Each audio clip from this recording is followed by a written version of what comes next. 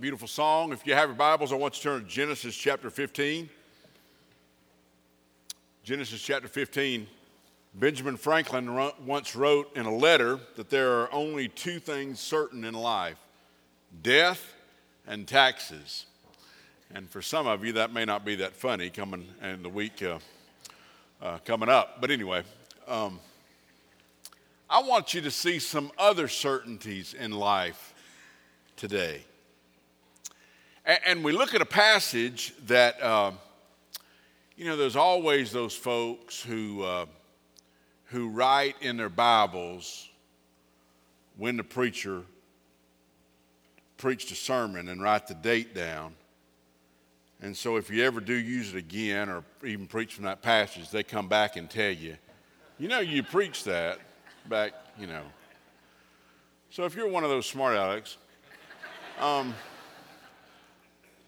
I dealt with this passage before Easter and had planned to preach this sermon on a Sunday that I couldn't be here and you didn't want me to be here right before Easter when I got sick. And so then we went into 5 weeks of emphasis for Easter and talked about the last week of Christ. But I want us to look at this passage again, and I want to point out a different aspect than I previously addressed. Now, I realize nobody, unless you wrote it in your Bible, nobody knows I preached this passage 6 weeks ago. And the reason why is because when I was with some pastors one time on a retreat, an old sage among us said, all you ever need is 5 years of sermons. I said, really? I said, well, after 5 years, you preach it again, they're going to know, that you already preached. He said, they don't know what you preached last week, let alone 5 years ago. So, Genesis 15, verse 7 says, and he said to him, I am the Lord who brought you out from Ur of the Chaldeans to give you this land to possess. But he said, O Lord God, how am I to know that I shall possess it? And he said to him, bring me a heifer 3 years old, a female goat 3 years old, a ram 3 years old, a turtle dove, and a young pigeon. And he brought them all these, cut them in half, laid each half over against the other, but he did not cut the birds in half. And when birds of prey came down on the carcasses, Abram drove them away. As the sun was going down, a deep sleep fell on Abram. And behold, dreadful and great darkness fell upon him. Then the Lord said to Abram, know for certain that your offspring will be sojourners in a land that is not theirs, and will be servants there, and they will be afflicted for 400 years. But I will bring judgment on the nation that they serve, and afterwards they shall come out with great possessions. As for you, you shall go to your fathers in peace. You shall be buried in a good old age. And they shall come back here in the 4th generation, for the iniquity of the Amorites is not yet complete. When the sun had gone down, and it was dark, behold, a smoking fire pot and a flaming torch passed between these pieces.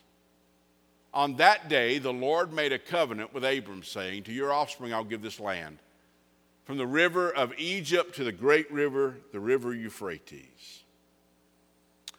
God's covenants are kept and fulfilled by the Lord. And there are a few of them in Scripture.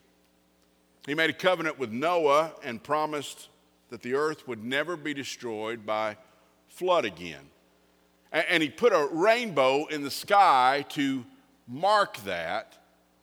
In the Hebrew, that word for rainbow is literally bow, as in a hunting bow. And it speaks of the wrath of God being eliminated. No longer will God point his bow upon the earth in the way that he did the flood. Instead, he'll hang that bow up. That's the idea behind the idea of the rainbow. He made a covenant with Moses that actually reestablished and backed up the one that we see here. He made one with David to establish the Davidic throne, which would be fulfilled through Christ which is the promise of the new covenant in Jeremiah chapter 31, verses 31 through 34. This is also an establishment of covenant with Abram and is a promise for the prospering and the founding of the nation of Israel. And this is a rare, holy moment. And through it, I want you to get just two certainties. Now, when a preacher says two, people get their hopes up. But I wouldn't if I were you. Two certainties in life that I feel sure are relevant to us today. And knowing these two certainties will come and planning for them to come, knowing they'll come, will help us to live a more focused life on what God would have us to be. First certainty is this: there's going to be troubles in this world. It's a certain thing. There's going to be troubles in this world. God gave Abram instructions to prepare animals in a certain way, and he did that, and then he sits down and he waits. He's not sure what's going to happen, but he waits. Have you ever waited on the Lord? Not sure of what was going to happen? About the circumstances in your life? But yet you have to pause and wait upon the Lord. A lot of things can happen as you wait on the Lord. Notice what happens to him in verse 10 and 11. It says, and he brought them all these, cut them in half, laid each half over against the other, but he did not cut the birds in half. Listen to this. And when the birds of prey came down on the carcasses, Abram drove them away as the sun was going down. There'll be troubles in this world. Two troubles that I want to tell you about today. One of them is what I call, based upon this passage, worship vultures. As we wait, as he waits to worship, he has to spend his time waiting to see what God's going to do by shooing away the birds that are trying to destroy the very setting of his worship. Those evil old birds. Birds are often seen as a sign of evil in Scripture, or evil spirits in Scripture. We see that in the parable of the sower, when the sower goes out and scatters the seed, but it says that those that fell on the hard places, the birds would come and snatch that. Now, that seed being the gospel message, and so anytime the gospel message is presented, the evil one tries his best to snatch that away. And then there's that other passage in Revelation chapter 18 when it talks about old wicked Babylon falling. And it says, and Babylon represents evil in a city. And it says they're a cage for every unclean and hated bird. Speaking of the demonic influence in that city. When Jesus gave the parable of the mustard seed, he talked about the mustard seed being the tiniest seed, but yet it grows into a bush that becomes into a tree. And so large that even birds go and nest there. Now, that seed, of course, is the gospel. And he's talking about the kingdom of God there. And so that bush, that tree represents the family of God, the church of Jesus Christ. And some have interpreted those birds to mean that the church will grow, and along the way there'll be some birds that come on in that church. There'll be some demonic influence that comes in that. There'll be some rascals in that church. There'll be some birds. Thank God that's not talking about us. Amen? I really believe that passage is explaining the fact that the bush grows so large that it's big enough to house birds. But either way, birds are often a sign of evil influence that happens, kind of like the birds of the classic Hitchcock movie of sorts, to come down and cause chaos. So I want you to think about it for just a moment. What are the birds of prey that fly on us when we're trying to worship? What are they? Let me give you one worship vulture. the pursuits of the world. Consistent worship is often messed up by the beauty of the things of the world. And we become guilty of worshiping the created instead of the Creator. And instead of worship, we put things, not necessarily bad things, but we put things, wrong things, in the way of worship. We prioritize Sunday wrongly. Sunday worship is our regular, as long as there's not another offer that comes up that's any better. If we get another option, we'll change our priority. When in reality, Scripture points out and shows us that it ought to be a priority, that we ought to give God His time. And good things and events and such are not bad, but they can serve in a bad way when they take us away from the place of worship. You have to shoo them away. Now, what I always say is this: miss for the extraordinary, but don't just miss for the ordinary. Because our schedules are so peppered with so many ordinary things, I promise you, the birds of prey will try their best to so get us busy that we no longer prioritize worship in our lives. Don't let it be a distraction. Shoo them away. The second worship vulture here is the distractions of the soul. For what swoops down upon us often to keep us from having a real worship experience. I'll tell you what it is most likely. It's the favorite sins that we're nesting on.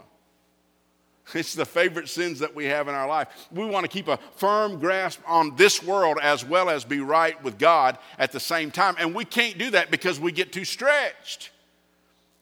We get a bad case of the can't help it when we're trying to be like the world, but not much like the world, just a little bit.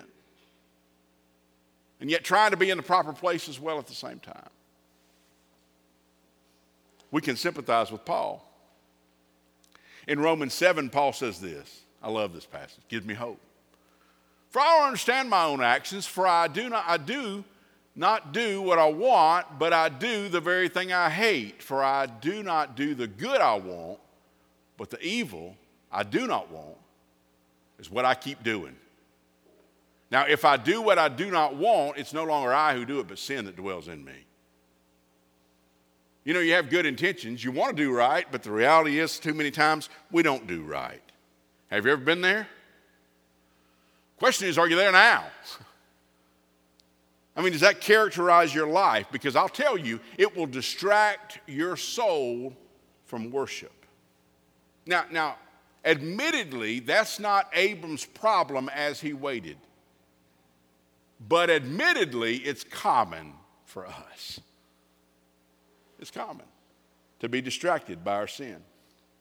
So I encourage you today, confess the mess. Confess it. Shoo the distractions away from your life. Change course where course needs to be changed, because that worship vulture distracts too many from real worship. Third thing is this: the hectic pace. I admire Abram for preparing a place for worship and then waiting on the Lord. Waiting on the Lord. It takes an effort to do that. It took him an effort to do that. And he had to spend his time while he was waiting on the Lord shooing away the vultures. A vulture that you'll have to shoo away in your life is the hectic pace of your life. I mean, the good things that you do every day to put food on the table and clothes on your back and good things for your family. Good things that we ought to be doing, but sometimes that means too much to us, that we sacrifice too much in order to have those things. When Jesus told us in Matthew 6, verse 33, seek first the kingdom of God and his righteousness, and all these things will be added to you. You know what he's talking about in that context? He's talking about food. He's talking about clothing. He'll provide those things. Don't let the hectic pace of legitimate causes come in the way of worship. And I'll just mention the three worship vultures that I mentioned today. You need to shoo away some worldly pursuits. The going and the seeing and the going and the doing that takes you away from worship, distracts you in your life. You need to get rid of the soul distractions, the pet sins that you're coddling you hold on to that draws you away from the Lord. You need to watch the hectic pace. Don't be busy building bigger barns so big that you forget you may not have the opportunity of another day. Shoo those vultures away. Worship vultures is the trouble in this world. I'll tell you another trouble in this world. Genesis 15 verse 12 says this: as the sun was going down, a deep sleep fell on Abram, and behold, dreadful and great darkness fell upon him. I'll tell you another trouble in this world is dark nights. Dark nights. Some wonderful things were about to happen in Abram's life. This experience that he is about to have is absolutely amazing. But before it comes, he has a dark night. Have you ever had a dark night? Dark nights are marked by two things. One is bad dreams. Bad dreams. When Jesus said, seek first the kingdom of God and all these things shall be added unto you, he also said this in Matthew 6. And which of you, by being anxious, can add a single hour to his span of life? Therefore, don't be anxious about tomorrow, for tomorrow will be anxious for itself. Sufficient for the day is its own trouble. The reality is we toss and we turn about the worries in the night. The expectations of Abraham had not been fulfilled. Years had passed. Years had passed. And he didn't have a great nation. Years had passed. His name was not great. He didn't have the land that God had promised him. He didn't have the offspring that God had promised him. He's doing what God told him to do, and he's shooing off the vultures while he waits on God, and his enemies are breathing down his neck. He gets so wore out that he falls to sleep, and in that sleep, it is deep, but it is dreadful. What about your worries? It could make for some dark nights. It is a certainty of life. You'll have some, but that's not all. Notice something else about the dark nights. It says in verse 12, there'll be dreadful and great darkness. So not only are there bad dreams, but there's also encroaching darkness. Because the bad dreams are us. It's the things that we ponder and that we worry and that we deal with. But it's not just us. We can come up with enough crazy stuff on our own. It's amazing to me when I wake up at 3 o'clock in the morning and I've got something on my mind. It is huge. It is huge. I mean, the world's going to collapse and I'm going to fall under it. It's all going to go nuts. And when I wake up in the morning, my life will be ruined. And if I can go back to sleep and I wake up at 6 o'clock, ain't no big deal. I'll take care of that. But somewhere in the dread of the night, the encroaching darkness just does a number. And I want you to know that the devil and his demons love the darkness. They love discouragement. They love depression. They love dread. And they feed off of it. They feed off of it. Now listen, get this. That's a certainty in life. It is common. Now, we may not know that because we don't talk about it. We don't talk about it. We put on our Sunday best. We put a smile on our face. We go about our way. And in reality, the demons of darkness too often haunt us. And we don't want to talk about that. People don't like to talk about it. And if you do talk about it, not many listen. Lou Holtz said one time, don't tell people about your problems. 90% of them don't care, and 10% of them are glad you got them. So you got to keep it in perspective. And that makes us feel that much more alone. But I'm just telling you, you're going to have dark nights. It's going to happen. Elijah wanted to die. Look at how God used Elijah. Elijah wanted to die. David, King David, the mightiest king Israel ever had. David had nightmares in caves. The Apostle Paul, we get most of the New Testament from the Apostle Paul and the work that he did. Paul said he was afflicted in every way. And then Peter, the man who couldn't keep his foot out of his mouth, but when the Holy Spirit came upon him, had a boldness and a power, and thousands were saved in one sermon just from sharing the gospel. And he says this in 1 Peter chapter 4, "Beloved, do not be surprised at the fiery trial when it comes upon you to test you, as though something strange will happen to you. Therefore, let those who suffer according to God's will entrust their souls to a faithful Creator while doing good." I'll tell you, you're going to have troubles. You're going to have troubles with worship vultures, things that distract you and get in the way of worship. You're going to have troubles in dark nights. They're both a certainty. But that ain't what I come to talk about. Because there's a second certainty. And the second certainty, besides the troubles of this world, is the presence of God. The presence of God. You are not alone. I am thankful that at funerals I can tell families that Jesus will not leave them comfortless. He will not leave them alone. That he'll come to them. He says that in John 14:18. And it is a truth that I can share with them and tell them that when the food and the family and the funeral is gone, that God will still be there and he will not leave you alone. And I'm thankful for that. I can tell that. But I will tell you, when Jesus said that, it was not at a funeral.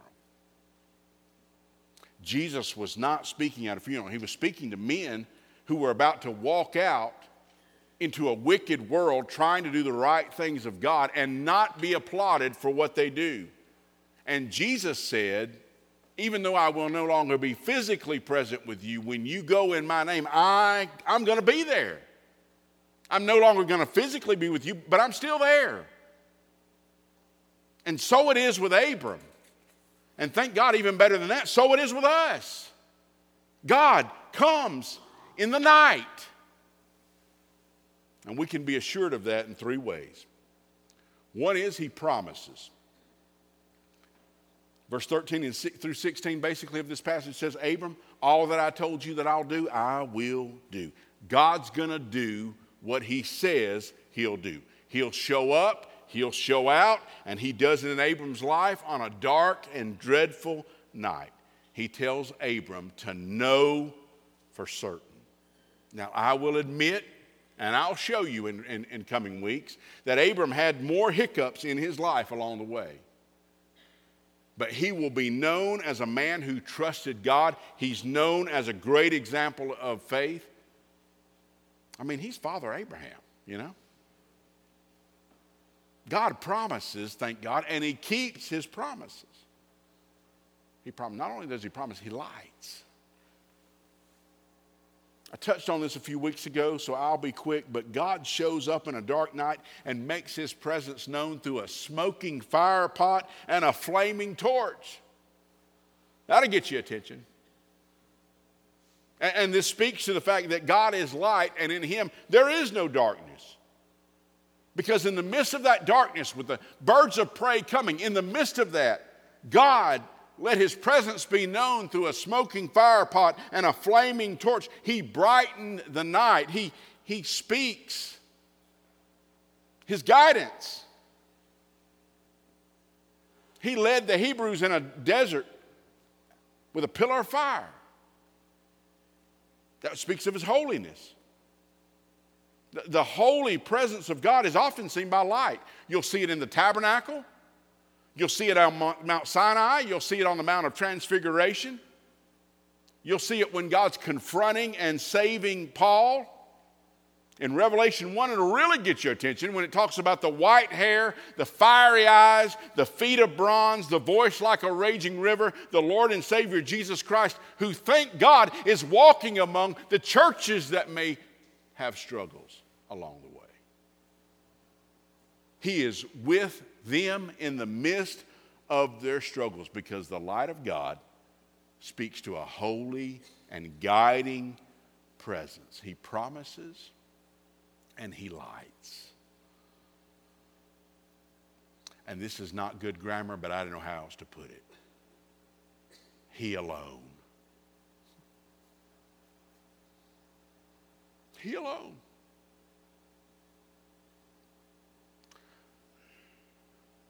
Abram didn't walk among those animals.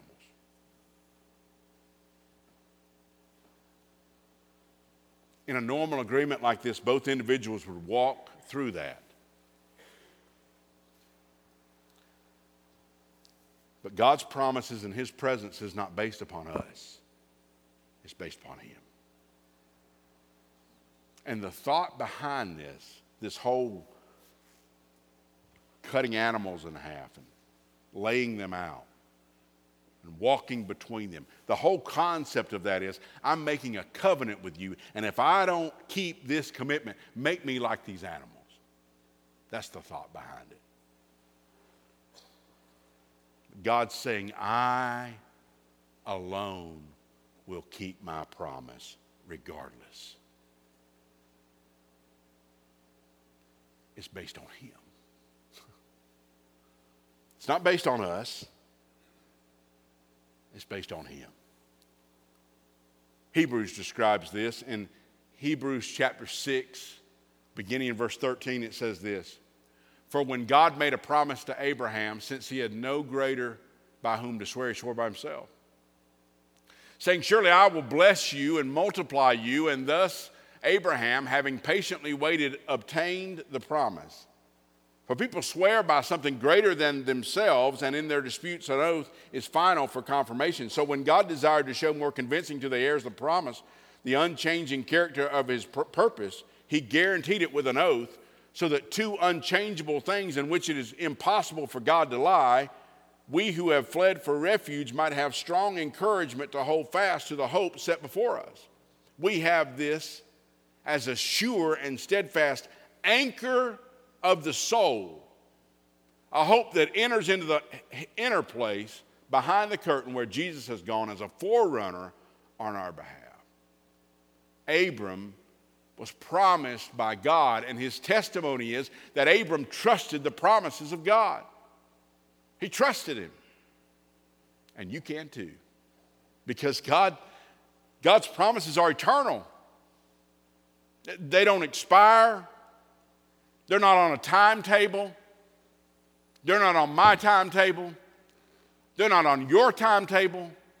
They're on God's timetable. He will be where he says he'll be. He will do what he says he'll do, and he'll do it because of who he is. It's based on him alone. He walked through it alone. What he does for us, he does by his grace, and he will not let us down.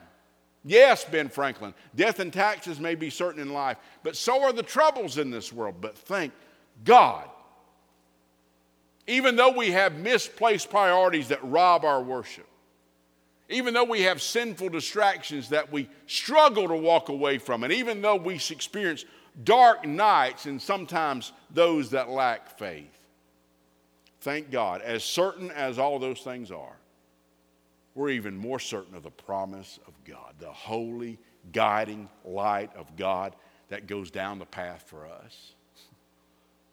And the reality is that God and God alone will get it done. I don't know what your troubles are, but I know you got some. We ain't going to talk about all that today, because we don't need to. We're on common ground there. And I'll tell you, in the midst of your troubles, a certainty that you can rest in is God's right there with you. He's present. And he'll be everything that you need for him to be, exactly the way he wants to be, in the time that he wants to be.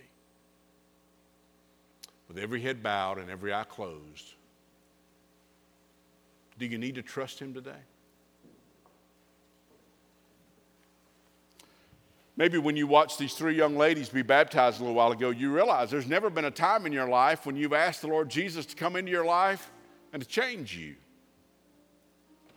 You've never truly surrendered your life to the Lord Jesus Christ. You might be a member of a church, might have attended many times, but the reality is when you look at your life, there's an uncertainty there about a security in a relationship with the Lord Jesus that only comes when we answer his initiation. If you're feeling a pull at all, it's not from you today. It's the sweet Holy Spirit of God giving you the opportunity to respond in obedience to follow him.